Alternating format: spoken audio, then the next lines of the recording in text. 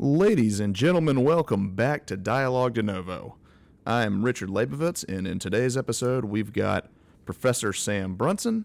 Professor Brunson is the Georgia Reithal Professor of Law at Loyola Chicago. He joined the Loyola faculty in 2009. His research focuses on the ways the federal income tax affects discrete groups of taxpayers, with special focuses on investors and families. Today's discussion was about his new book, God and the IRS. It's very, very fascinating to both Nico and I, who co-hosted with me. We get into religious exemptions, we get into taxing clergy, objections to spending, religious communitarianism, and things of that nature. We also get into his recommendations for a framework for religious tax accommodation.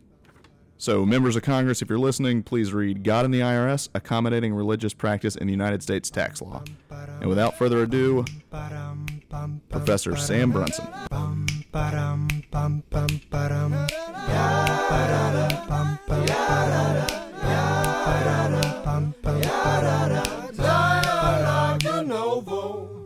Some friend, huh?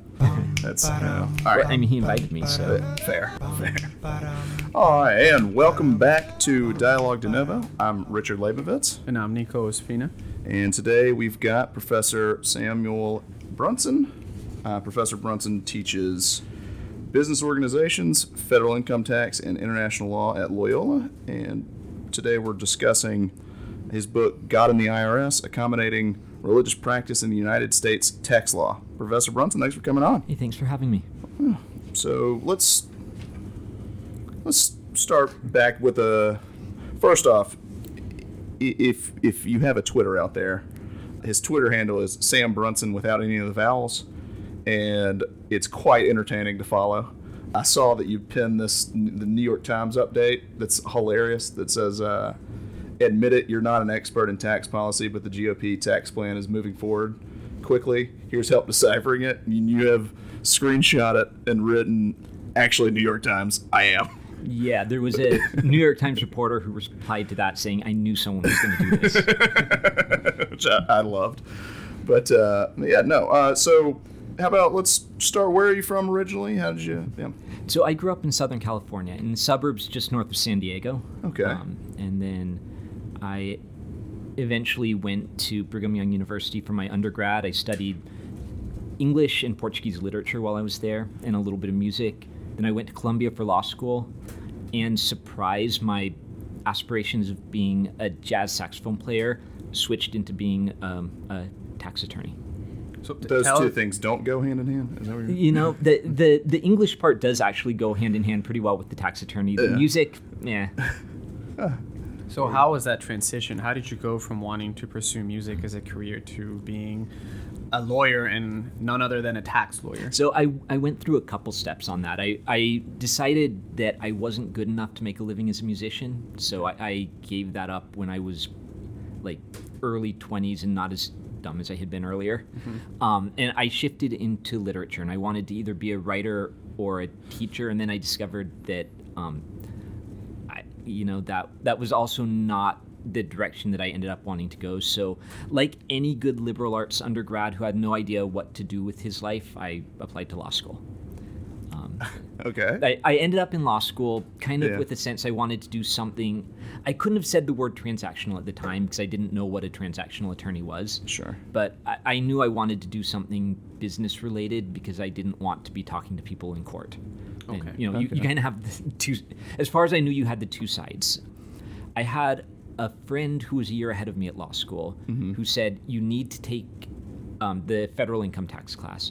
You need to take it from Professor Zelenak, which means you have to wait till second semester of your 2L year, but you need to take his class. And I did. Absolutely fell in love with the area. It was fascinating. I wasn't a math person. I'm capable of math, but that's not really my thing. Sure. But I learned that tax law is more like word problems. It's stories, it's reading statutes, it's analyzing them, figuring out how they fit in the real world to business transactions. And then I summered at a law firm. I rotated through the tax department. I liked the people there. I liked the work that they did. And essentially I was hooked. Okay, and then you became a teacher and author. Well, kind of circled back to all that. I practiced law in New York for about 4 years. Yeah. I practiced at a big firm doing a lot of mutual fund stuff, a lot of hedge fund stuff, and then some other M&A stuff and, real estate, whatever it was that our clients needed done. And I had kind of always, ever since starting law school, I kind of in the back of my mind wanted to do academia. I'd wanted to teach. Back when I was studying music, I thought maybe I'll be a music teacher. When I was studying English, I thought maybe I'll try to teach high school or college English. And I ended up, after a couple years, I wrote an article because that's one of the things you need to do to get into academia generally. I had fun writing it. I actually wrote it usually between 10 at night and 1 in the morning after my wife and daughter had gone to bed for the night. Yeah. So I had several weeks of staying up until 1 or 2 writing something, but it's what I had to do. Okay. And then I put my, I applied for a teaching job, and Professor Quall here called me up in August of probably 2008, invited me here for an interview, and they liked me enough to hire me.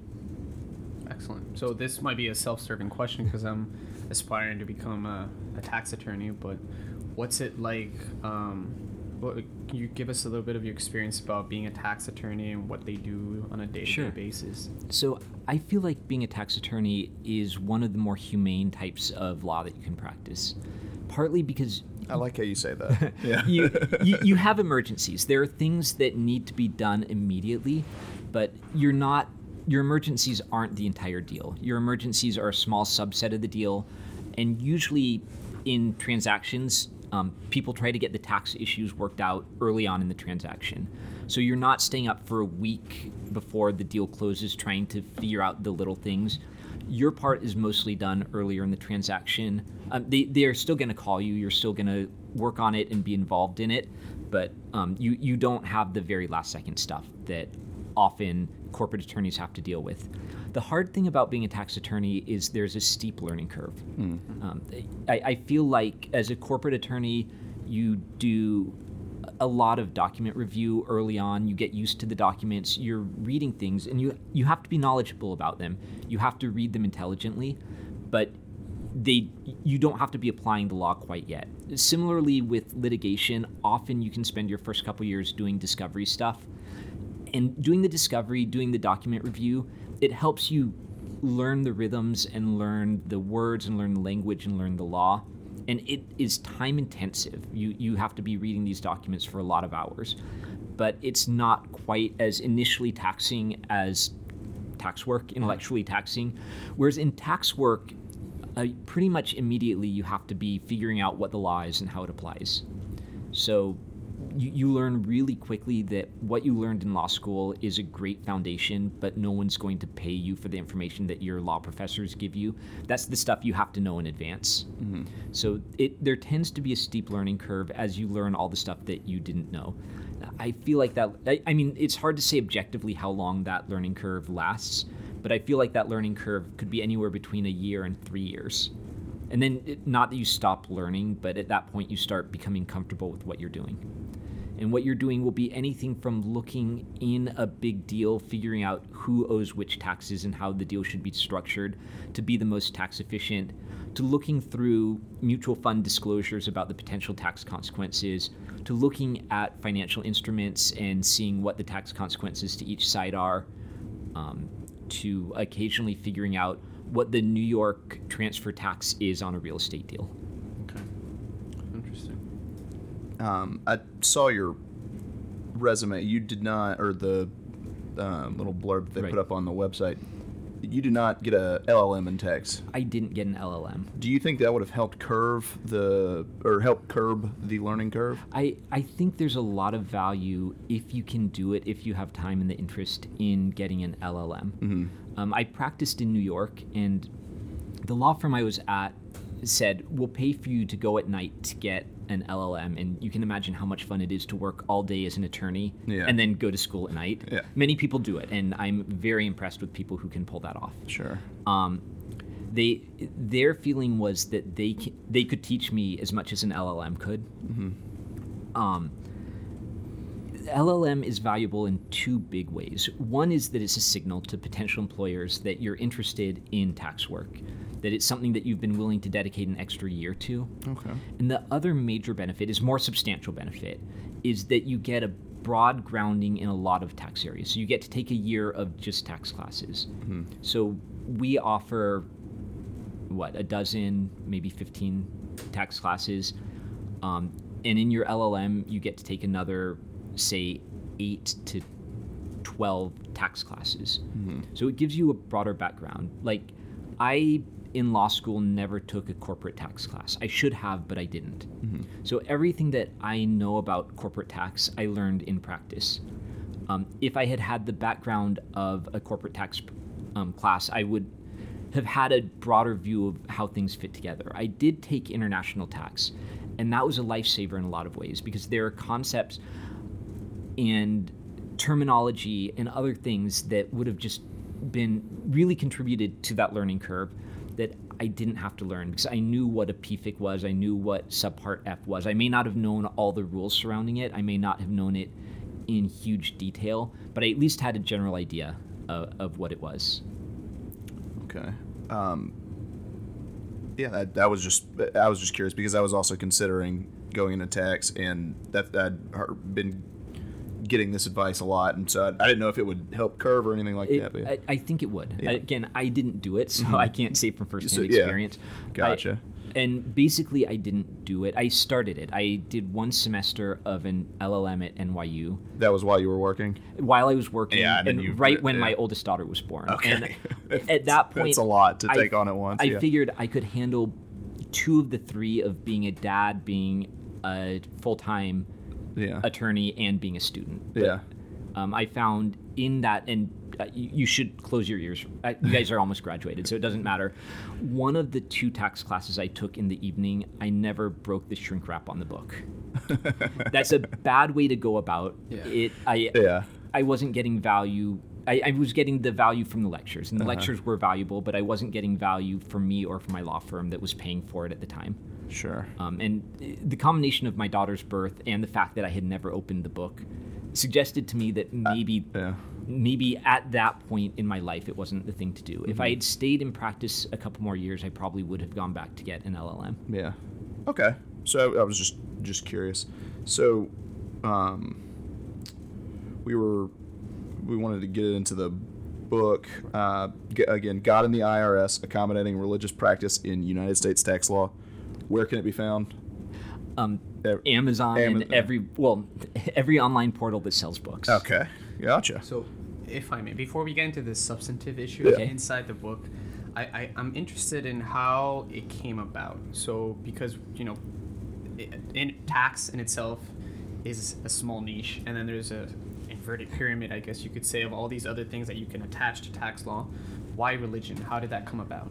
A couple reasons. One is that for the last probably 9 or 10 years, I've blogged at a religious blog about religious issues, but especially about when tax intersects with those issues.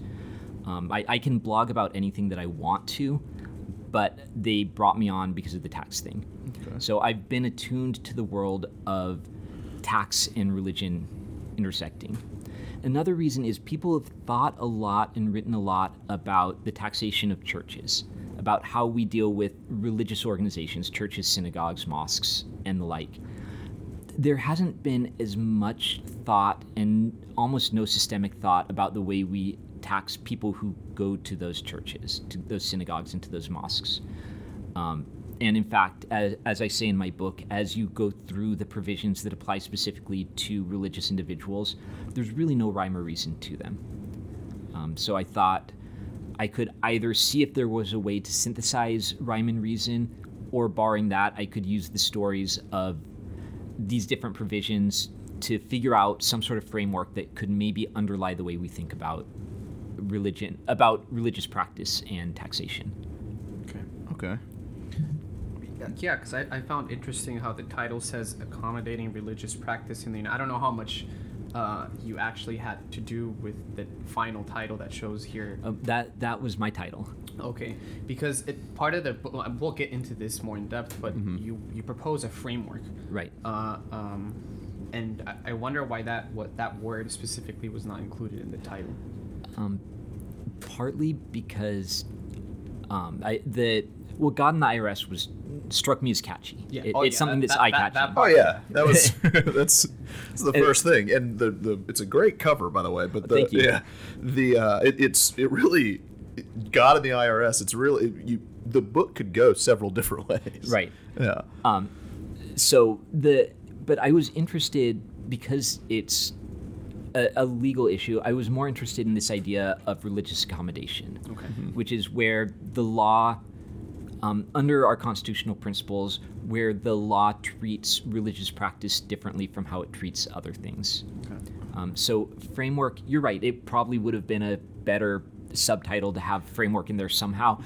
But I was thinking along the lines of accommodation rather than framework. Right. The framework was not an afterthought, but the framework wasn't central to what the way I was thinking. The framework basically arises a little in the introduction and then in the final chapter where I discuss my policy proposal. Right. Okay. Because the book takes you on a ride. It's it does a historical account of just general tax law and how religion plays into it, which I think that was what you were trying to Right. aspire to with the title. Yeah. Yeah. So one of the fun things was just being able to tell stories here, because a lot of the book is just the stories of how this particular provision arose or what the litigation surrounding this idea was. I got to deal with Mormons and Scientologists and Catholics, and I got to deal with Muslims, and there are just a lot of fun stories out there. Yeah. I mean, the book starts with the story. Jews as well. You did. I saw a little bit of Yes. Kibbutzim in there. Yeah. Yeah. But, But it starts with Kent Hovenid. I'm not sure if I'm saying his I last don't. name correctly. It sounds good to me. He's a Hovind. creation. I thought it was. I had never heard of him. I spent about 3 hours just reading about his case He's and what he claimed. fascinating in a lot of ways, and he was basically one of the main. Even though I know very little about him, he was. A Twitter discussion about him ended up being the impetus to write this book. And I can't remember, did I say it in the introduction or in the footnote to the introduction? How I was sitting around getting away from family over Yes, Thanksgiving. That was an introduction. Yeah, so, and there was a Twitter discussion. So Twitter does good things. It inspired me to actually look at this systemically and to try and write this book. Because this gentleman, he didn't report any income tax for decades, and he had a ludicrous claim. Right. It is a crazy, ludicrous claim.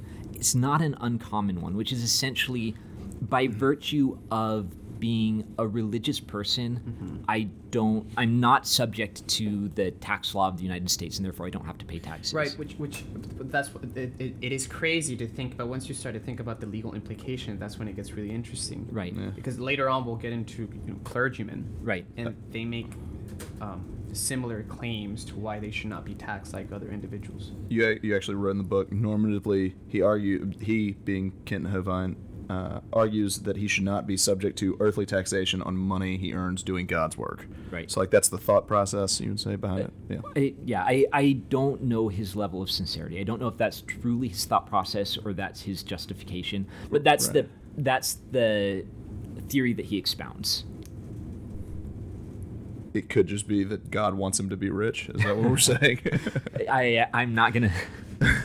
I'm not going to presuppose his religious convictions. I wanted to take this respectfully. I'm personally religious, and I want to be respectful of belief. I want to, in general, in this book, assume that Hovind to the side, a few of these tax protesters to the side, that most people's assertions are at least based on true religious belief. Okay. Can we ask what faith, what sect? Sure, I'm Mormon. Okay, gotcha. How did you? Yeah, so before we get into the nitty-gritty, I also noticed that the language you used was very accessible. Was this intentional in the sense that you wanted people who were not familiar with either religion or tax to be able to pick up the book and just delve right in? I was hoping that it would be accessible. I think, again, that these are really interesting stories. I am clearly a partisan for the tax law, so I think that people should know more about tax law than they generally do. But I wanted to write the kind of book that people could read and enjoy, even if they don't particularly care about tax policy. I think they should care about tax policy, of course. But even if they don't, I wanted this to be something that people could pick up and enjoy and read and not have to sweat through it. Yeah, I mean, I have to congratulate you for taking really complex issues and making them engaging. Thank you. Almost, I think that's the story base that you also, the story approach plays off very well. Thanks. It's also not a very this subject matter can tend to come off as quite divisive.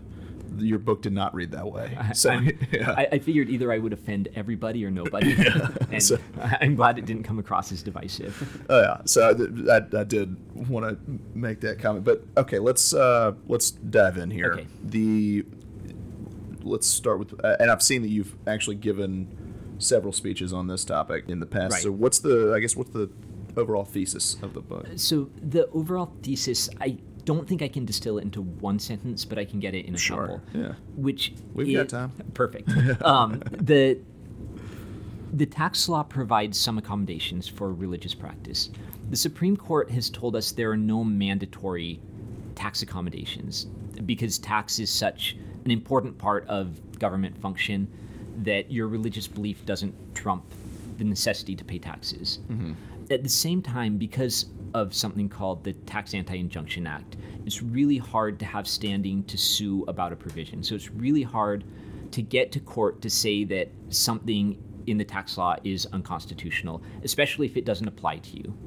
So for instance, if I wanted to argue that it was unconstitutional to give a deduction for donations made to a church, I would not have standing to make that argument. What that effectively means is, for the most part, probably within reason, Congress can grant whatever religious accommodations it wants in the context of the tax law, but it's not required to grant any. As a result, there seem to be a half dozen, 8 different accommodations in the tax law, but there's no consistency between them. It turns out they all come up on an ad hoc basis. Okay. Congress sees a problem, someone lobbies, someone says, hey, this doesn't seem fair, and Congress either responds and grants an accommodation or doesn't respond and doesn't grant an accommodation. And then 5 years or 15 years or 25 years later, something else comes up. Congress doesn't think about, why did we do this the last time? Instead, they say, okay, we're either going to grant it or we're not going to grant it. I don't find that the optimal way to do tax policy. I don't find that the optimal way to do any policy. Right. Yeah. So you do mention this interconnectivity between tax and constitutional law. Right. And I'm quoting here from the book. Well, the question shifts from, and here's where I quote, whether the government can or must accommodate religion to whether the government should accommodate accommodate religion. So that shift from must to should, is that what you're referring to? That is what I'm referring to. Because it will always be optional. It will always be within the discretion of Congress. And then Congress needs, when it does this kind of thing, to ask itself, should we make this exception from the general tax law? But the problem with saying that is there's no real objective, there's no theory that they've developed that says this is why, these are the criteria that we should look at when we decide whether to grant an accommodation. So in the end of my book, I suggest 3 questions that policymakers should probably ask themselves as they think about whether to grant an accommodation. The first is, does an individual's religion cause them to act in a tax-disadvantaged way? The second is, what kind of accommodation can Congress create that would put them in a similar after-tax position as other taxpayers who don't face that religious religious issue? And third, is there any other reason why we shouldn't grant this accommodation? So as we go through those, and I try to illustrate those through examples of accommodations that I've talked about throughout the other chapters of the book. So, for instance, for me, the accommodation that I think is probably meets my criteria the best is an accommodation that doesn't exist, which is we currently allow, with some constraints, we allow homeowners to deduct the mortgage interest that they pay. And that's a general, whether or not that's good policy, that's something that we do. And it turns out that under at least some versions of Islam, it's against people's beliefs, it's against their religious beliefs to pay or receive interest payments. As a result, this area of Islamic finance has arisen where you can essentially borrow money without actually paying interest. And effectively what you do is you pay, one style is the bank buys the home and then you pay them off over 30 years, but you also pay a rental amount. The rental amount isn't interest under at least some interpretations of Islamic law. I can't specifically speak to that because I'm not an expert in Islamic law, but there are at least many people who accept that that's not interest. But the monetary value in the end would It's presumably roughly equivalent. Okay. I've been told that Islamic finance is slightly more expensive than standard right now. So an Islamic borrower probably pays a little more than I would pay just going to Chase. But essentially, you can figure out, and they're in a worse position because they're paying roughly the same amount that I'm paying if they buy the same house with the same style loan, but they're not paying interest, so they don't have a deductible interest payment. Gotcha. So because of their religious beliefs, they're doing something just like the rest of us do, but they don't, after tax, they're worse off. So the second question is, how can we fix that? And what I say in the book is we should provide them with an interest equivalent deduction. We're used to that. We have a couple areas of law where we treat non-interest payments as interest. And we could do a number of things to figure that out. We could say that any amount they pay in excess of principal is an interest payment, or we could say currently interest is generally at 5%, so you can deduct the equivalent within a mortgage interest scale of 5% interest. We could do it a couple ways. If we provided that accommodation to Islamic borrowers, it would put them back in the same position as if they didn't have a religious prescription on paying interest. It wouldn't put them in a better position. I don't want religious people to be in a better after-tax position because that would distort incentives. That would cause other people who don't face the same religious beliefs and practices to change their affairs so that they were fitting within this. But for me as a non-Muslim, I'm not in a better position if I borrow using Islamic finance instruments rather than a normal mortgage. That puts me in the same position. And in fact, I pay a little bit less, so I'm going to probably go with what I'm familiar with and just take a standard loan where I pay interest. Then the final question is there another reason? And that other reason is, generally going to be, is it really, really expensive? And with these Islamic finance instruments, even assuming that every Muslim in the U.S. believes that he or she can't pay interest, Muslims make up, I believe, less than 1% of the U.S. population. This is something that is expensive, but we provide anyway. It's not going to significantly reduce government revenue. Yeah. So I don't see a compelling reason why outside of this, why we would not want to grant this accommodation. So under my framework, this would be the type of accommodation that Congress should at least seriously consider. Okay.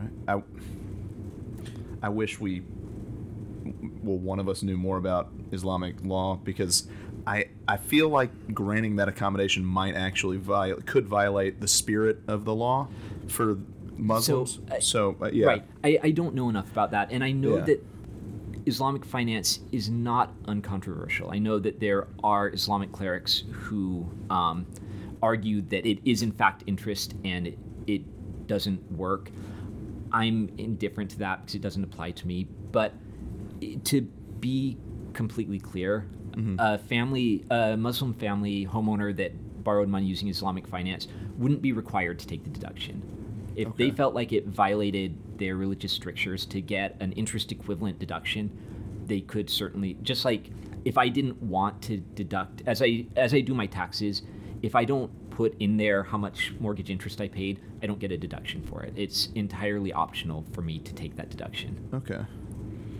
Just give them the option. Right. Got it. Yeah. I mean, okay. I'm definitely going to take that option, but I'm not required to. Okay. Gotcha. So you narrowed the scope of the book to focus almost exclusively on religious individuals rather than institutions. I just wanted to ask why.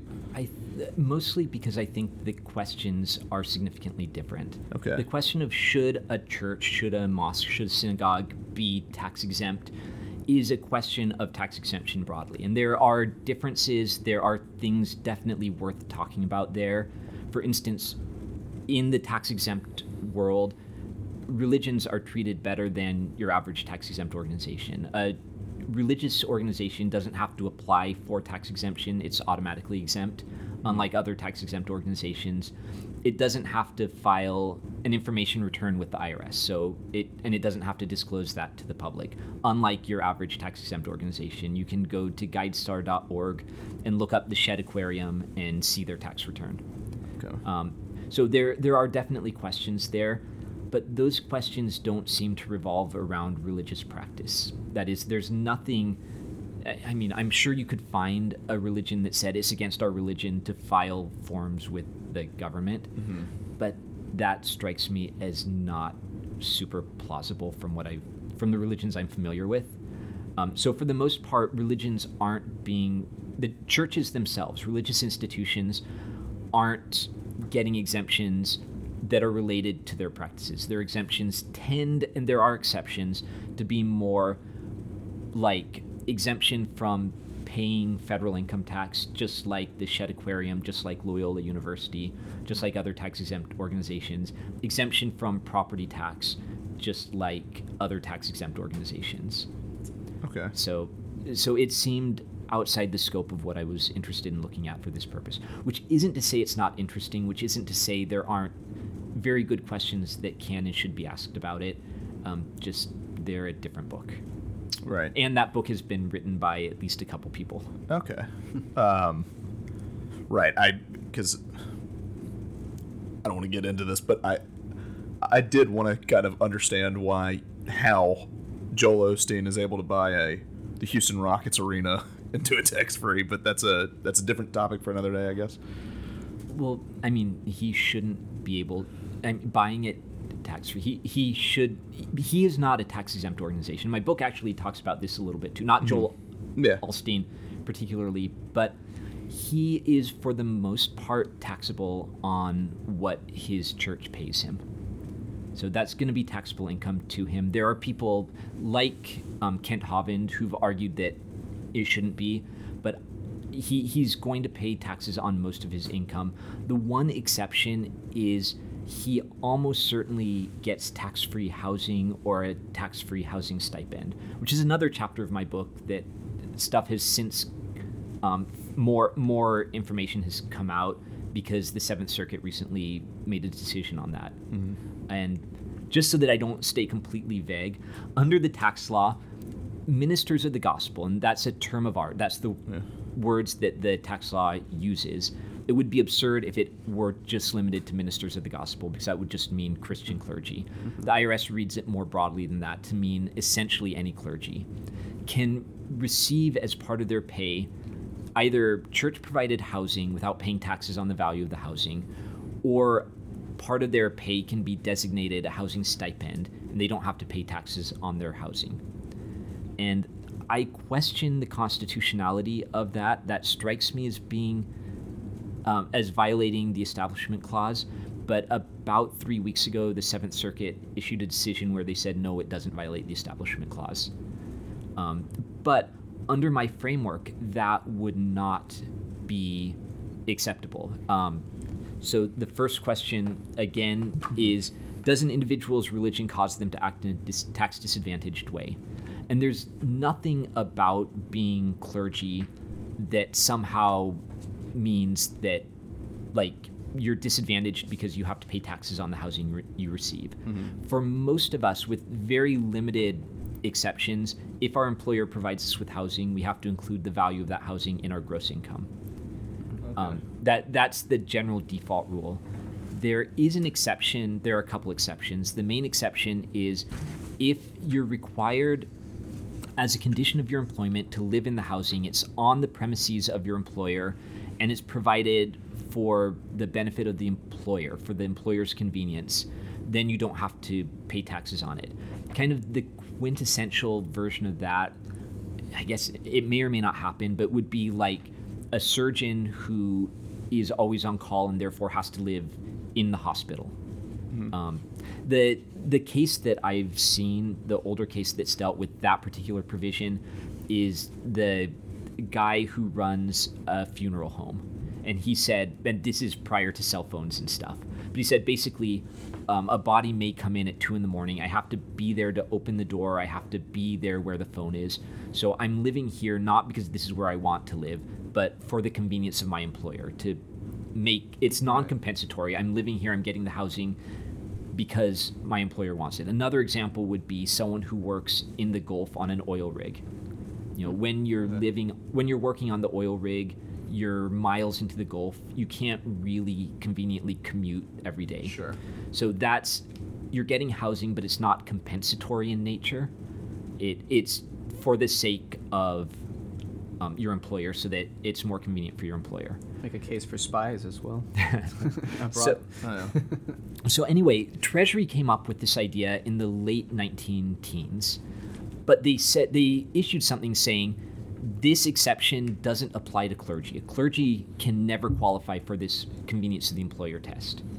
So Congress didn't like that idea. In the early 1920s, passed a law saying in-kind housing for clergy is tax-free. Now that overshot, because that was better for clergy than the general rule, because it doesn't have a convenience to the employer requirement, it doesn't require that you be on the premises of your employer, of the church. But I mean, it kind of made sense, that original rule. Then in the 1950s, Congress codified Treasury's general for the convenience of the employer rule. And they also added something to the clergy, what I call the parsonage allowance. And what they added, they said not only in-kind housing, but also you don't have to include in gross income the housing stipend, cash that we give you, that you can use to pay your rent or your mortgage. How does the court define in-kind or the regulations? So in-kind just means the housing is provided. The church has an apartment. So for example, the Fourth Presbyterian Church around the corner just bought a $975,000 3-bedroom apartment for housing their pastor. They said they did it, and I believe they did it because pastors generally aren't paid enough pastors don't get rich being pastors for the most part, with clear exceptions. Yeah. But your average liberal Protestant church isn't paying a fortune. So they said, we need to own this building so that we can have our pastor live nearby. So that would be in-kind housing. That would be employer provided. In the code, that would be tax-free under Section 107(1). Is there any type of guidance as to what type of residence it must be? So it could be a penthouse, it could be a condo? Yes. Okay. There is guidance. The code says for 107(2), which was added in 1954, the code does provide some limitations. And that was enacted because some Baptist churches especially started lobbying Congress saying, hey, we're poor churches. We don't actually own real estate. So that means our clergy is at a disadvantage because we can't provide in-kind housing, but we do pay them money, and we could designate part of their salary as a housing stipend. So Congress enacted that and provided that. And suddenly, the treatment of clergy, by virtue of being clergy, is much better, in spite of the fact, again, that they're not at a disadvantage by virtue of their religious beliefs. So they'd fail my first criterion. They'd also fail my second, because this housing allowance, this Section 107 parsonage allowance, puts them in a better position than others, because for a couple reasons. One is they don't have to be on the premises of the employer, and the housing can be provided for a compensatory purpose. They don't have to prove that they're there for the convenience of the employer. But third, and most aggressively, is the fact that they can get cash. The cash is limited. You can't designate someone's full salary as being a housing allowance, and they don't pay any taxes. Congress put a limit saying it can't be above the fair rental value of the house they live in. Okay. So if I live in a $500,000 house and it rents for $2,500 a month, or it would rent, that's the fair rental value, then I can't have more than $2,500 a month of my salary designated housing allowance. Okay. So it's not an unlimited housing allowance, but it nonetheless puts you in a better position. Because effectively, if you pay taxes at a 20% rate, you get $100,000, you pay $20,000 in taxes. But if $10,000 of your salary is in designated a tax-free housing allowance, then you're only paying taxes on $90,000 at 20%. That's $18,000 of taxes, but you still had $100,000, so you're $2,000 better off by virtue of the parsonage allowance. So that fails my test number 2, which is that being clergy in this case puts you in a better after-tax position than your normal person. So not only are you not making up for a problem, but you're giving an advantage to clergy. I guess the third one, is there an extrinsic reason? Probably not. There's probably not enough clergy that this is super costly to the government. But under my framework, you don't get to step 3, and step 3 is irrelevant because you've failed steps 1 and 2. The Seventh Circuit case you mentioned, Right. that said that clergymen, the treatment of clergymen did not violate the Establishment Clause. Right. Do you remember the reasoning that went counter to your framework? Yes, the reasoning was several-fold. One is, in fairness, the Establishment Clause is kind of chaotic. It's hard to say exactly what the rules are. They went through 2 types of analysis, and they said that in neither case, under one type of analysis, the question was, is there historical precedent for this? And they said, yeah, we've always treated churches, including parsonages, differently. We've exempted parsonages from property tax. Not, I would say, a sophisticated tax argument, because the question of taxing clergy is different from the question of taxing churches on their property. But the second thing was, they said, under the Lemon test, they accepted the argument, and they believed the argument that this was that the parsonage allowance was part of essentially a web of interconnecting for the convenience of the employer rules. So for the convenience of the employer is not the only exception to the idea that you have to include the value of employer-provided housing in your gross income. There are a large handful. For example, if you're military, you can exclude some of your housing. If you're a federal employee working overseas, you can exclude housing. If you are employee of a United States employer working overseas, you can exclude your housing. And they said, so this parsonage allowance is just part of that web. I don't find that a compelling argument, because essentially most of these other things are not they're not general, they're not related to for the convenience of the employer rule. The federal the stuff for federal employees, for instance, was because we wanted to give them a raise but didn't have the money to give them a raise. So the other way that you can give someone a raise is by not taxing them on something. So effectively you gave them more after-tax income by excluding a part of their salary. The reason for the military was because we like the military, and it was one of, I want to say, at least a dozen tax benefits for the military that were codified in one provision. So I think that the Seventh Circuit is wrong about that, because I think they misunderstand the legislative history and the function of these tax provisions. Then the final thing they said was, under the Establishment Clause, part of the argument for it is we don't want to overly entangle religion and government. We don't want the government to be too invested in religion. And they said determining whether it would be for the convenience of the employer would be overly entangling. Again, I disagree with them on that. Not that there isn't any entanglement there, but it's not a question of religion. It's a question of what they actually do. I think that that's more secular and they could have done it. Whereas the question of whether someone is a minister of the gospel is a relatively intrusive question. So I actually think that the parsonage allowance requires more intrusion by the government on religious practice, more entanglement. But the Seventh Circuit doesn't agree with me. Okay. What do they know? Yeah. All right, Richard. To dive in back to taxing citizens of the kingdom of God. Sounds good. First, I just wanted to jump straight to, I think these are good examples. Vows of poverty, sincere or otherwise. Okay. I know that you one of the things mentioned in this, which kind of touches on what you just said with like the mail order ministries, and there's ways of there could be abuse of that system and how to do that. And then we talked a little bit about clergy. How is it different when they take vows of silence, or not vows of silence, vows of poverty, which I need to take one, but vows of poverty, because at that point it sounds like they don't have money to pay taxes. So that ends up being a really interesting question. Mm-hmm.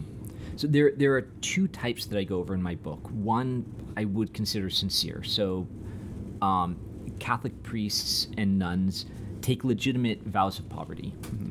And then there were these mail order ministers who would get their ministry, take a vow of poverty, and essentially incorporate their house as their ministry and give all of their property to their incorporated ministry and have all of their pay, whether it were for religious reasons or because they were a carpenter who was doing carpentry work, go straight to the ministry.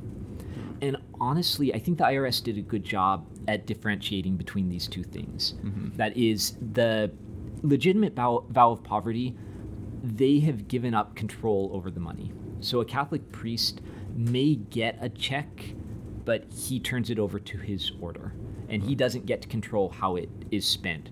Whereas the mail order minister turned over the check to his ministry and then used his ministry to pay his mortgage and his groceries and had complete control over what it did. Right. But Sorry. Oh, yeah. But it turns out that under IRS practice, if you are operating under a vow of poverty, if you work for your order, they're not going to tax you on the income that you get or the support that you get from your order. So if you're, I don't know the exact contours, but I assume that if you're a Jesuit and you work for Loyola, at least in your capacity as a Jesuit, you're not going to pay taxes. Mm-hmm. You're not going to have gross income there. If, on the other hand, you're a Jesuit and you work for the University of Virginia, which is not a Jesuit university, mm-hmm. You will get a salary, and the IRS says even though you have a vow of poverty and you've signed over the check immediately to your order, you'll be taxed on that amount. There was about a day-long controversy when Loyola started selling the likeness of Sister Jean. And it was hilarious because the first reporter that asked her about it, Sister Jean basically put it to bed, which it was because she was not going to get any of the profits. And they said, did you agree to this? And she was 97 at the time. Yeah. Were they taking advantage of her because of her old age? And she basically just said, do you know how Catholicism works? I don't get paid. So yeah, it was a great moment. But okay, so then the not subject to human laws was another aspect where and I saw this argument being made, but I wanted to dive into that a little bit. So what is this argument, and has it ever worked? To answer the second part first, yes. No, it's never worked. The argument is for some religious reason, I can't pay taxes or I can't pay all of my taxes. And I go through a couple of them in the book. One of the arguments is made, a few of these arguments are made by everybody, but one of these arguments are made by Quakers. And under their religion, the Society of Friends eschews war. They object to serving in war, they object to fighting, they object to paying for war. And so some Quakers, because of this, it's called the peace testimony. And because of their peace testimony, they don't want to pay taxes that will go toward war. And they've done in various ways. They've calculated how much of the government revenue goes toward the Pentagon and other war-related, violence-related things. And I think the number they came up with was 60%, but if it's not, I'm going to pretend for right now it's 60%. Okay. And so what they do is they say, we will pay 40% of our taxes. And they're actually fairly sophisticated and clever. They don't want to say, I'm getting this benefit where I get my other 60%. So what they argue is, I am escrowing the other 60%, and I will pay that other 60% once the government guarantees me that it will not use my money to fund the Pentagon, to fund the Army, the Navy, the Air Force. Okay. So, and that strikes me as the most sincere of these groups, because they essentially part with the money. They say, it's not just I refuse to pay this, I refuse to pay it toward this particular purpose. Right. And like I said in my spoiler, it never works. Yeah. Although there has been some lobbying on their behalf. It has never come to fruition. It has never been passed. It probably never will be passed. But there has been lobbying. You get others. There are, I forget everyone that I wrote about, but there were some Catholics who object to abortion. And Sure. whether or not the federal government funds abortion, they believed that it did. And they said, we can't pay taxes if those taxes are going to eventually get to organizations that provide abortions. Right. I so would again- say that that's kind of how, I think it would be, it's a fair statement to say the federal government indirectly funds abortion. That's probably Yeah. fair. Yeah. But so with that, they made the argument that because of their religious beliefs, because of their allegiance to the kingdom of God, they can't, in good conscience, pay taxes. And that always ends up being a failing argument. In part, it's a failing argument because, as the courts have said, collecting revenue is an essential part of government. It's something that they really need to do. And therefore, it's a compelling purpose that trumps religious belief. Also, money's fungible, so you could clearly, comfortably argue that they can't trace their dollars to abortion or to the Pentagon or to whatever. But essentially, the law says, and I think my framework would probably come out the same way. The law says the fact that your religious beliefs don't agree with a particular federal purpose, a particular federal program, doesn't relieve you of the legal and moral obligation to pay your taxes. So I'm going to try to go down a little Okay. hole here, but to try to simplify this, I understand the argument of we don't want to pay taxes because we don't want to fund abortion. But if you go to McDonald's and buy a burger, and McDonald's pays taxes on that burger, and that money goes to fund abortion, aren't you still just doing that? So yeah. Now you're going deeper down the rabbit hole. Yeah. I mean, to be fair to the people who make this argument, again, I think some of them are making it sincerely. I do think that the Catholics and the Quakers were making the argument sincerely. I'm more sympathetic to the Quaker just because they were escrowing their money. Right. But at some point, you have to say, at this point, what I do is divorced from the ultimate consequences, because otherwise you would have to leave, you would have to entirely leave society, or you would have to entirely get off the grid because Secede from the union. right. Yeah. So I think realistically, it's probably fair, even the people who are sincere, to grant them that they don't have to worry about every ultimate consequence. I think in their mind, what they're responsible for is what they pay for just one step removed. That is what they pay to the government that the government then pays, not multiple steps removed. Okay. Another example you talked about in the book was were the Amish and Social Security. I don't know if you wanted to touch on that. So essentially, Amish belief is that that family and community are responsible for supporting each other. Therefore, insurance and social benefit plans take them away from God, take them away from doing their responsibility. I'm probably horribly paraphrasing and misphrasing, but essentially that seems to be their belief. And their argument was Social Security is the type of thing that means we don't rely on each other. So for religious reasons, we can't accept Social Security and we don't want to pay Social Security taxes. And Congress actually, that was one of the cases, again, ad hoc, but Congress accepted that argument. And Congress exempted Amish and a few other people. They don't say Amish, but they say something like a religion that doesn't believe in paying. I have it in my book. I just don't remember offhand what it says. But a religion that existed before 1954 that doesn't believe in paying Social Security taxes or receiving the benefits is something to that effect. They said you don't have to pay the self-employment tax. Okay. Now, Social Security taxes, there are, if you're an employee, like I'm an employee, then you pay the Social Security taxes. Employer pays half and you yourself pay half. If you're self-employed, so everyone pays 7.5%. If you're self-employed, you have to pay the full 15%. So the self-employment tax, Congress said, essentially, the Amish believers don't have to pay this self-employment tax.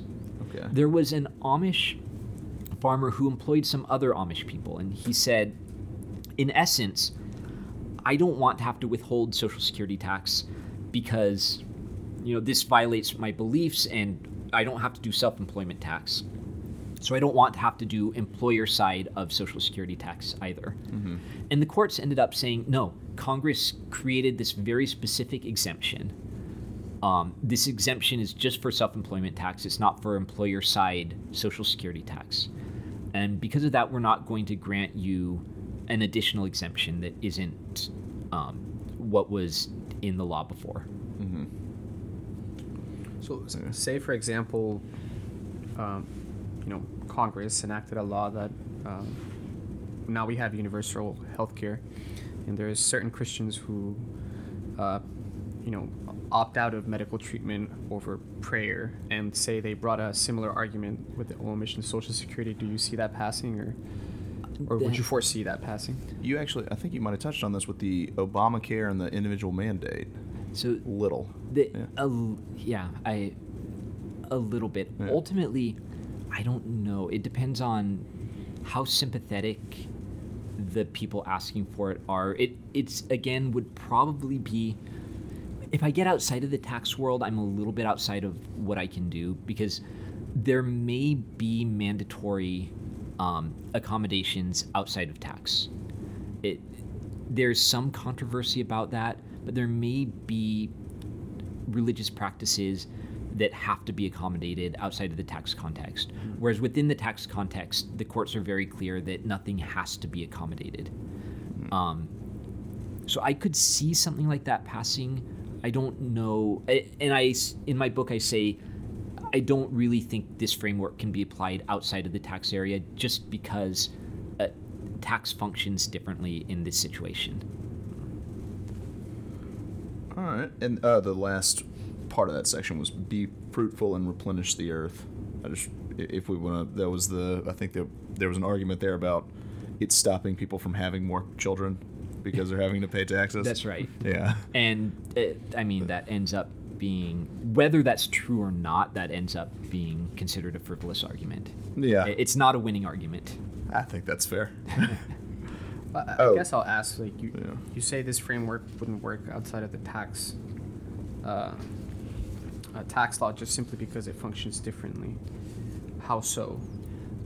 Again, because the government has such a compelling interest in collecting taxes, so there's nothing required. Tax collection. Right. So, okay. The same argument, the government doesn't have a compelling interest in, for example, not allowing a prisoner to practice her religion. So without that compelling interest, there may be a requirement that you accommodate a prisoner in her desire to not eat pork or to have access to her Bible or whatever that is. Okay. Whereas it's not exactly the same, but there would be no compelling tax reason that you have to let a taxpayer do something. Okay.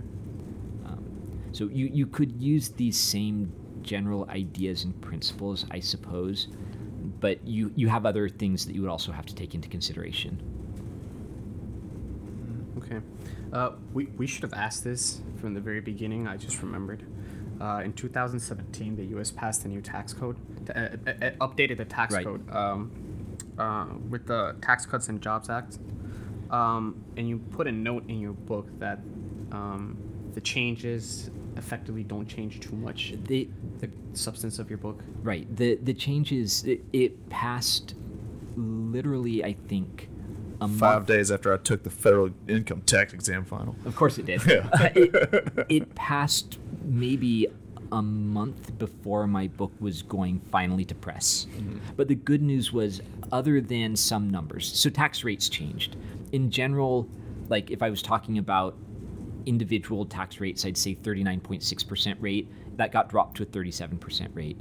So my note in my book was just, I may not have caught every place that tax rates changed, but the substance, there was nothing that actually ended up in the tax law that changed the tax treatment, broadly speaking, of religious persons. Okay. So there were no substantive changes, but there were rate changes that would apply and might change examples in my book. Was this a constant stress for you while you were finishing publication of the book? Because it was an impending, it could come to fruition. It wasn't so much because, I mean, it was a sudden thing. It was a very quick, like less than a month process of getting this passed. But the only real religious discussion in there was whether Congress was going to eliminate the so-called Johnson Amendment that prevents churches from endorsing candidates for office. But because that was outside the scope of what I was writing about, that wasn't really going to be an issue. Okay. That's still in effect. Still in effect. Clergy, yeah. I think that's a fair trade-off. They don't have to pay taxes, and on the other side, they shouldn't get political. I kind of like that. That's the way. That's the way our law currently is. Mm-hmm. Not everyone abides by it, but that's it's vastly underenforced both in the church context and the non-church tax-exempt context. Mm-hmm. Theoretically, if you endorse or oppose a candidate for office, you should lose your tax exemption and maybe pay an excise tax. It is very, very, very rarely enforced. Gotcha. Okay, I did want to I know we touched a little bit on this before, but the deductible contributions part that you mentioned, there was you in the book. There's church donations, auditing Scientologists, which I'm fascinated by everything Scientology.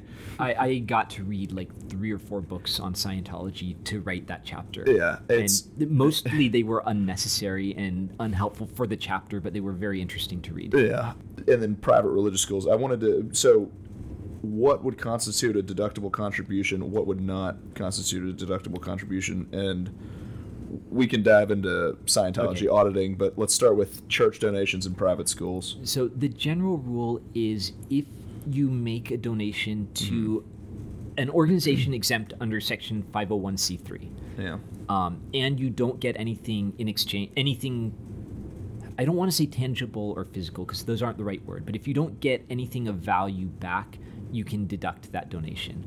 So the easiest example is WBEZ, the Chicago's NPR station, is a 501c3 organization.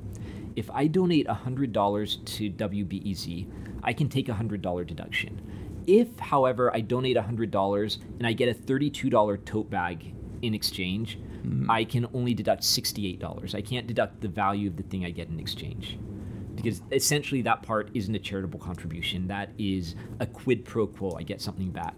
So generally speaking, you're at a religiously affiliated school, but whether it was religiously affiliated or a non-religious private school, you pay tuition. You're paying money to a tax-exempt organization, but you're getting, hopefully, your tuition's worth. So you're getting something in exchange for that. So you can't, when you pay tuition, you can't deduct the tuition that you pay because you're getting a benefit in exchange. Your education isn't like a tote bag. It's not a physical thing, but it's a thing of value. And if the fair market value is $40,000 a year, then presumably those $40,000 aren't deductible.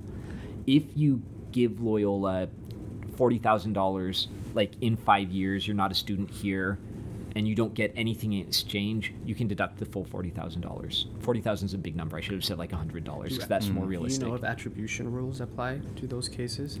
We'll say you have nothing to do with Loyola other than your son goes to Loyola as a student. So as a general rule, your son goes to Loyola, you donate money, you still get a deduction. In theory, if you donate money and in exchange for donating money, your son gets into the school, that's not deductible. There's a tricky line there, a line that has become trickier in light of recent academic admissions scandals. But nonetheless, the concept is if you don't get anything in exchange, and that doesn't mean you can't benefit from it. Like if I give money to the Harris Theater, a nonprofit theater here in Chicago that does dance and music performances. I also buy tickets and go there. And the tickets I buy, I don't get a deduction for. Sure. But if I give them money not in exchange for a ticket, and my money helps to make sure that they can continue doing the programming, I do get at least an incidental benefit from that. Okay. But if they were to offer, for example, preferential seating with your donation, then there's some value to that. Okay. And I mean, similarly, I tithe to my church. So I give them money, and I get whatever the benefit of attending church is. It's not quite the same thing because they're not going to block me out if I don't go. But I get at least a warm glow, arguably a spiritual benefit. I get some benefit, but that type of benefit, the benefit of donating to the opera because you like opera, isn't considered a quid pro quo benefit. Right. And so in Scientology, the question became raised. Scientologists have a procedure called auditing. And essentially, it's where a Scientologist goes together with an auditor and they do something that essentially clears their mind and improves them and gets them closer and closer to a state of perfection or salvation or whatever their particular beliefs are. And there is actually a price list for these auditing services. So you pay $100 and you get 10 hours of auditing, or I don't think that's anywhere near the prices, but whatever the price list is, you pay a certain amount of money and you get auditing. The IRS argued that it was 100% quid pro quo. That is, you were paying for a service. And Scientologists argued, no, we're just getting a spiritual benefit. This is a donation. We're not getting anything of value in exchange. And they have at least a leg to stand on that. They lost at the Supreme Court level. But for instance, the IRS has put out revenue rulings, official rulings that say, for instance, that pew rents, which is a way that some Protestant churches used to raise money, are deductible. A pew rent is I donate a certain amount of money to the church and I get to sit in this prestigious pew. I have a pew reserved for me. They've said there are apparently certain types of masses that you can pay for the recently deceased. And if you pay a certain amount of money, then you get the benefit, you get a mass said for your deceased relative. And the IRS has said those payments for masses are deductible. There's no quid pro quo. Some synagogues, for their high holy day celebrations, you pay a certain amount of money to be able to go and attend the holiday. And the IRS has said those payments are deductible. They're not quid pro quo. And that Scientologists said our auditing payments are essentially the same thing. And the Supreme Court said no. For various reasons, they decided this was in fact a quid pro quo. I think one of the reasons was because the Supreme Court was skeptical of Scientology because it's a new religious movement. It's not an old Catholic or Jewish or Protestant movement. So they don't say that explicitly. It's not in the decision, but it's really hard to differentiate between these acceptable practices, these deductible practices and non-deductible practices. But the story doesn't end with the Supreme Court. This is one case where the IRS provided the accommodation. A couple years after the decision, the IRS entered into a confidential agreement with Scientologists, the Church of Scientology, that eventually got leaked, that said, going forward, we're going to allow Scientologists we won't challenge the deduction. We won't disallow deductions for auditing amounts. And honestly, I think that's probably the right result because, again, auditing, it's really hard to say that if you're not a Scientologist, it's hard to say that auditing has any benefit that you're getting back.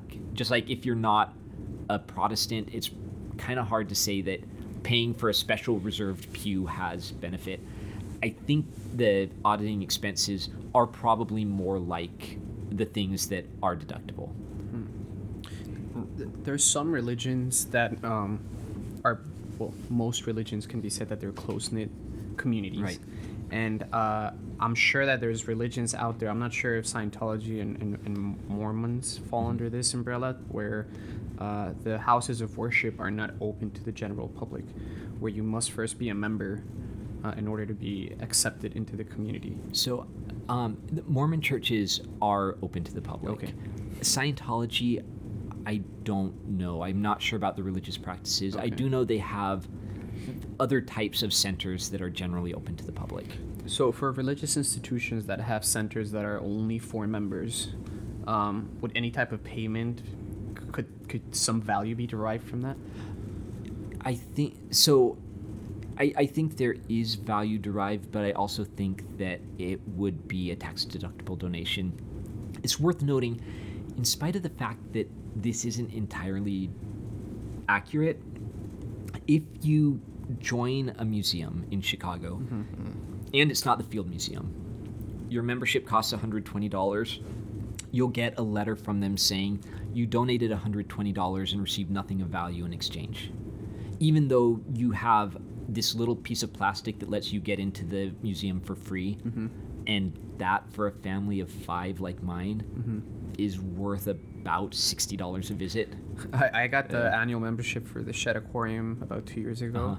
I mean, I can tell you that was almost $1,000 in savings. Yeah, no, if you go, it's great, and there is value there. It's kind of an intangible value. It's hard to say exactly what it is because for you go 50 times, maybe it's $1,000 of value.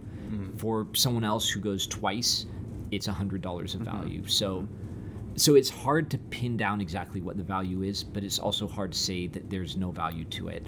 I think the ability to enter into a closed religious area is probably more like the general practice with museums. Okay. Again, there is a benefit. I mean, there is a benefit, at least the warm glow of knowing you did something good to most charitable contributions, but it doesn't seem to be the kind of benefit that most people would consider a quid pro quo. Okay. One part you touched on was religious communitarians. I wanted to dive a little bit in there. First off, what is religious communitarianism? So religious communitarianism is roughly the idea. In the U.S., it's usually Christian, and it's based on the idea in the New Testament in Acts, where the group of Christians after Jesus dies have all things in common. They give all of their money to the apostles, and the apostles use that money and that property to care for the entire group. So throughout U.S. history, since at least the 19th century, there have been a number of religious communitarian groups where the religion gets together, they essentially eschew private property. They either collectively hold everything or the church owns everything and individuals don't own anything. They work together. It's not limited to Christianity.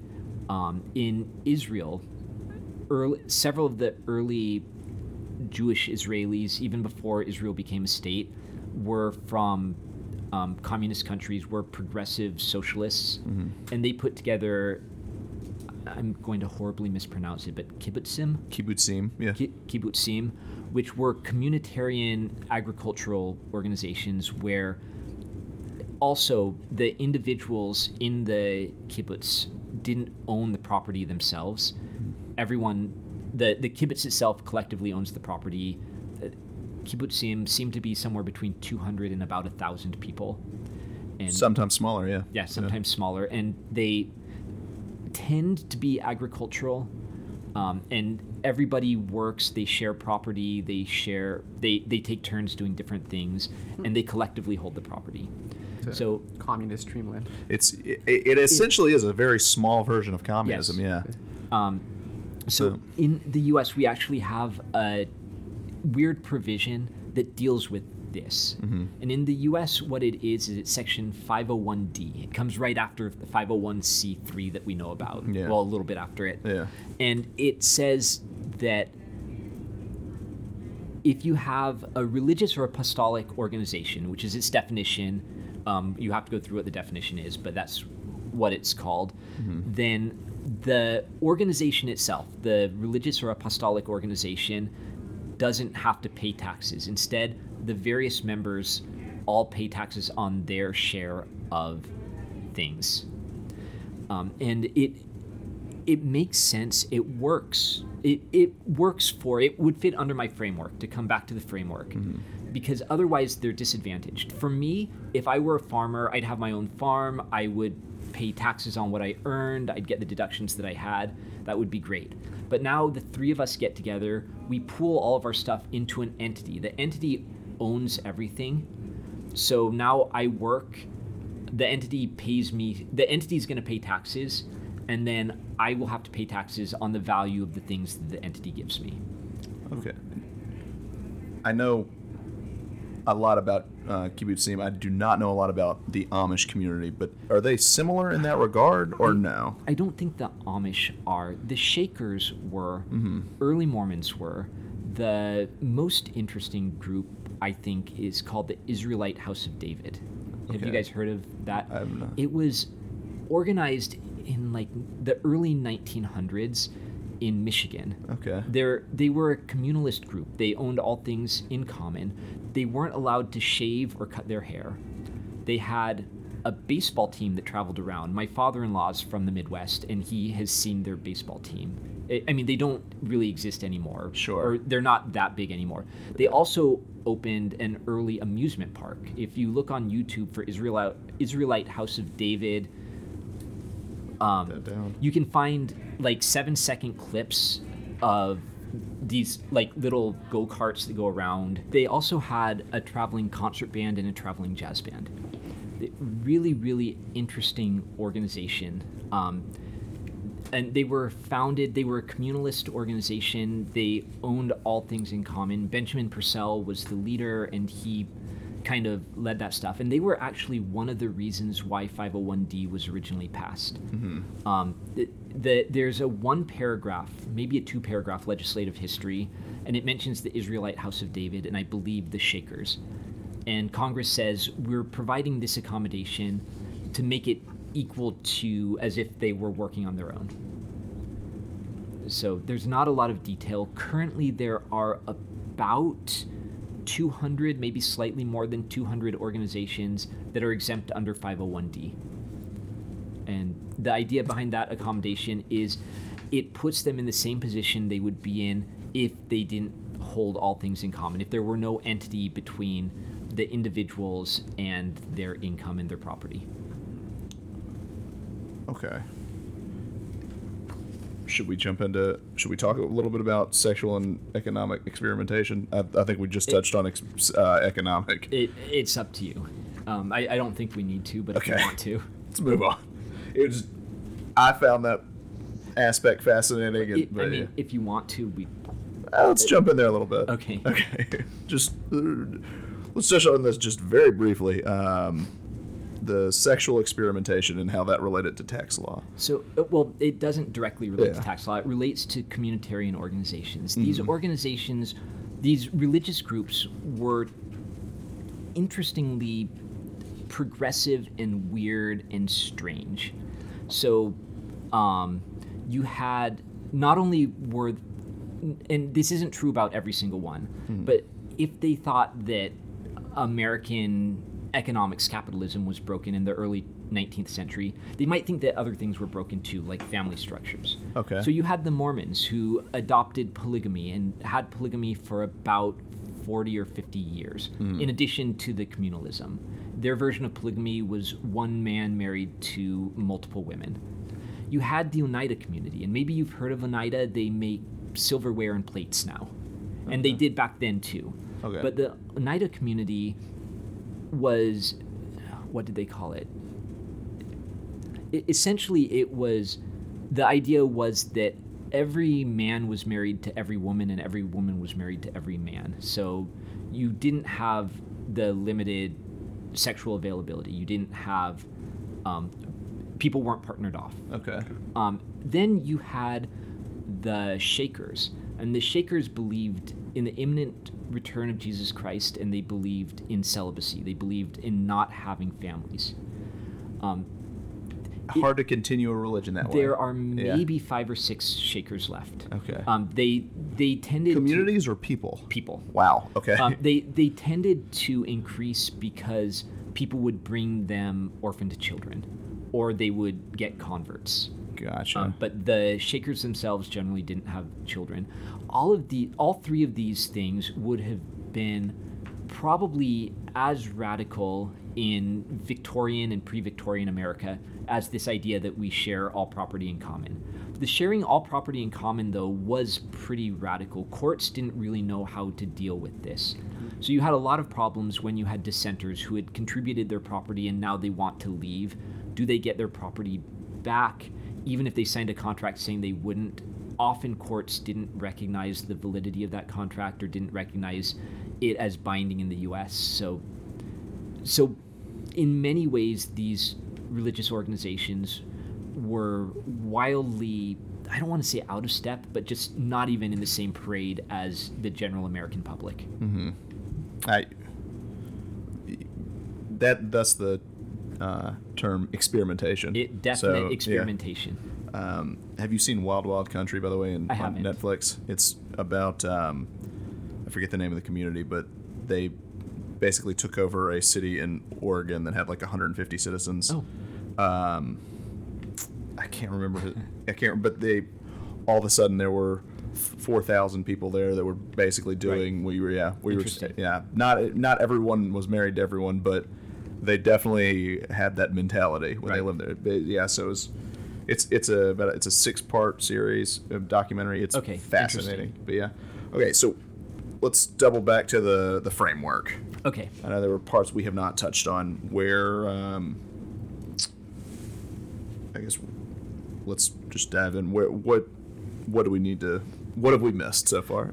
So essentially, I wanted this framework to be both backward and forward looking. I wanted to be able to evaluate the various accommodations that I've talked about in the book according to this framework. And it turns out that most of them don't do terribly well on this regard. Some of them, if my framework had been in place and it had been taken seriously, some of the accommodations that we have wouldn't have been enacted. Some of the accommodations we have would be enacted. But I like what you just said, because it makes, now my question about the title has been answered. Okay. Because it's a holistic approach, really. Right. Because you're looking at it backwards from a historical perspective and moving forward. Right. And so the goal with it was also to provide something not only that could either explain prior accommodations or explain why they're not good, but something that could be used to evaluate future religious claims. And there will be future religious claims. In the book, I talk about, for instance, if a group going forward wants to practice polygamy and get special treatment because of their strange marital treatment, or if they want to practice partnering up but not being married, what should the tax law do? And I evaluate it with that. And since the book was published, there is a First Church of Cannabis in Indianapolis. Potentially, I don't know what tax issues that would raise, but potentially it raises tax issues. There will be other religions that come up, other practices that come up. And some of those practices, because they happen in a world where we're enmeshed with commerce, are going to have tax consequences. And so my goal with this is to provide policymakers with some set of questions they can ask when someone comes up and says, hey, I want you to accommodate my religious practice by reducing my taxes. I want them to have something that they can look at and say, okay, question 1, question 2, question 3, yes, I think we should grant this accommodation, or no, I think we probably shouldn't grant this accommodation. Have you gotten a sense of the feedback from policymakers to your book? No. Okay. I'm still hoping to hear from policymakers. How can we help? No. This is perfect. I wanted to ask 2 questions. Okay. And one's broken up into 3, but it's not a major question. So it'll be 4 questions. So the first question is, as I was researching for this interview, I came about the IRS 30 Dozen, which is an annual publication where they showcase the most prevalent and popular tax schemes. What are the most prevalent in respect to this theme of religion and tax law? So in religion, there's this group of people called tax protesters, and they argue that for various reasons the tax law is unconstitutional, or at least it doesn't apply to them. Okay. And I would say that the mail order ministers I talk about early in the book are tax protesters, and that's probably the big thing. For the most part, people aren't using their religious beliefs to avoid paying taxes, unless they're explicitly using it to say, I don't need to pay taxes. Okay. By the way, if you follow the IRS's Instagram feed, they have great illustrations of their Dirty Dozen. Okay. And then, given your background and your current position as professor, I just want to ask if you have a favorite jazz composer of music. What's your favorite literary work, fiction and nonfiction, and if you have a favorite tax opinion? So right now, not my favorite, but I am so excited. Have you guys heard Lenny Pickett? Yes. He's the saxophone player for the Saturday Night Live band. When my wife was in grad school at NYU, we went to hear, he was leading a group of saxophones playing his album, Lenny Pickett and the Borneo Horns. And I wanted that album, and I looked on Amazon. It was out of print, and when I first looked about 12 years ago, you could get the CD for $500. Today, if you want it, you can find on Amazon the CD for $50 to $100. But a couple years ago, my wife got me a record player for my birthday, and I found the record for $11. So it's in the mail, headed my way. He is not my favorite composer, although I really like him, but it's probably the album I'm most excited to listen to because I haven't heard it. I've never heard the album, and I've only heard the songs performed live years and years ago. So that's not answering your question, but it's answering a kind of sideways. It's a better answer. Favorite literary. That is a really good question. For a long time, my favorite author was David Foster Wallace, who is excellent, and I haven't read him in quite a while. Trying to think what I've been reading recently. I've been reading more nonfiction than I should. So, I will say, can you cut something for a second while I think of his name? Yeah. Well, this will, when you hear it back, you will answer immediately. Yeah. Perfect. Right. Sorry, I'm gonna. There won't be any delay. Or Nico and I can It wasn't meant filibuster. to be a trick question. Okay. Yeah. So my daughter has recently been studying poetry, and I've been reminded of the poetry of Jared Manley Hopkins, who was a Jesuit priest and a late Victorian poet. And his poems, fittingly, since we're talking a little bit about religion, his poems I find deeply religiously moving and really, really fun. Wow, interesting. I'm going to look that up. And then, can you remind, what was the third question? Favorite tax court opinion? There was a tax court opinion from a couple years ago that I wrote about in the book. Someone had been delinquent for a lot of years in his taxes. And so he ended up on a payment plan. And when you're on a payment plan with the IRS determines how much you can afford to pay every month and basically takes into account certain expenses. So you get a housing expense, a clothing expense, a food expense. And then the money in excess of whatever that amount is, you have to pay in taxes until you've paid your full bill. And this guy was hundreds of thousands of dollars behind. And he argued that he should be able to pay tithing to his church. That should be counted as one of his necessary expenses. Interesting. And it turns out that the IRS has a policy that if your employment depends on paying tithing, if you're a minister and you have to make donations to the church to stay in good standing, then you then that counts as an expense that's allowed. The thing is, he was a Mormon, so he wasn't employed. It was a lay clergy, and he said, but to keep my lay clergy positions, I have to pay tithing. And the tax court said, no. You don't have to be a lay clergy. Yeah, you don't have to be lay clergy. This is a question of making a living. We want you to be able to make a living. So if you were employed and you had to do it to make your living, then that's cool. But otherwise, no. So that's, off the top of my head, one of my favorite tax court opinions. Well, Professor Brunson, thank you for coming on. Thank you so much. Yeah. This was fun. Yeah, thank you. Appreciate it. And for Dialogue to Know, I'm Richard Leibovitz. And I'm Nico Espina. And we will see you next time. Ba-da-da.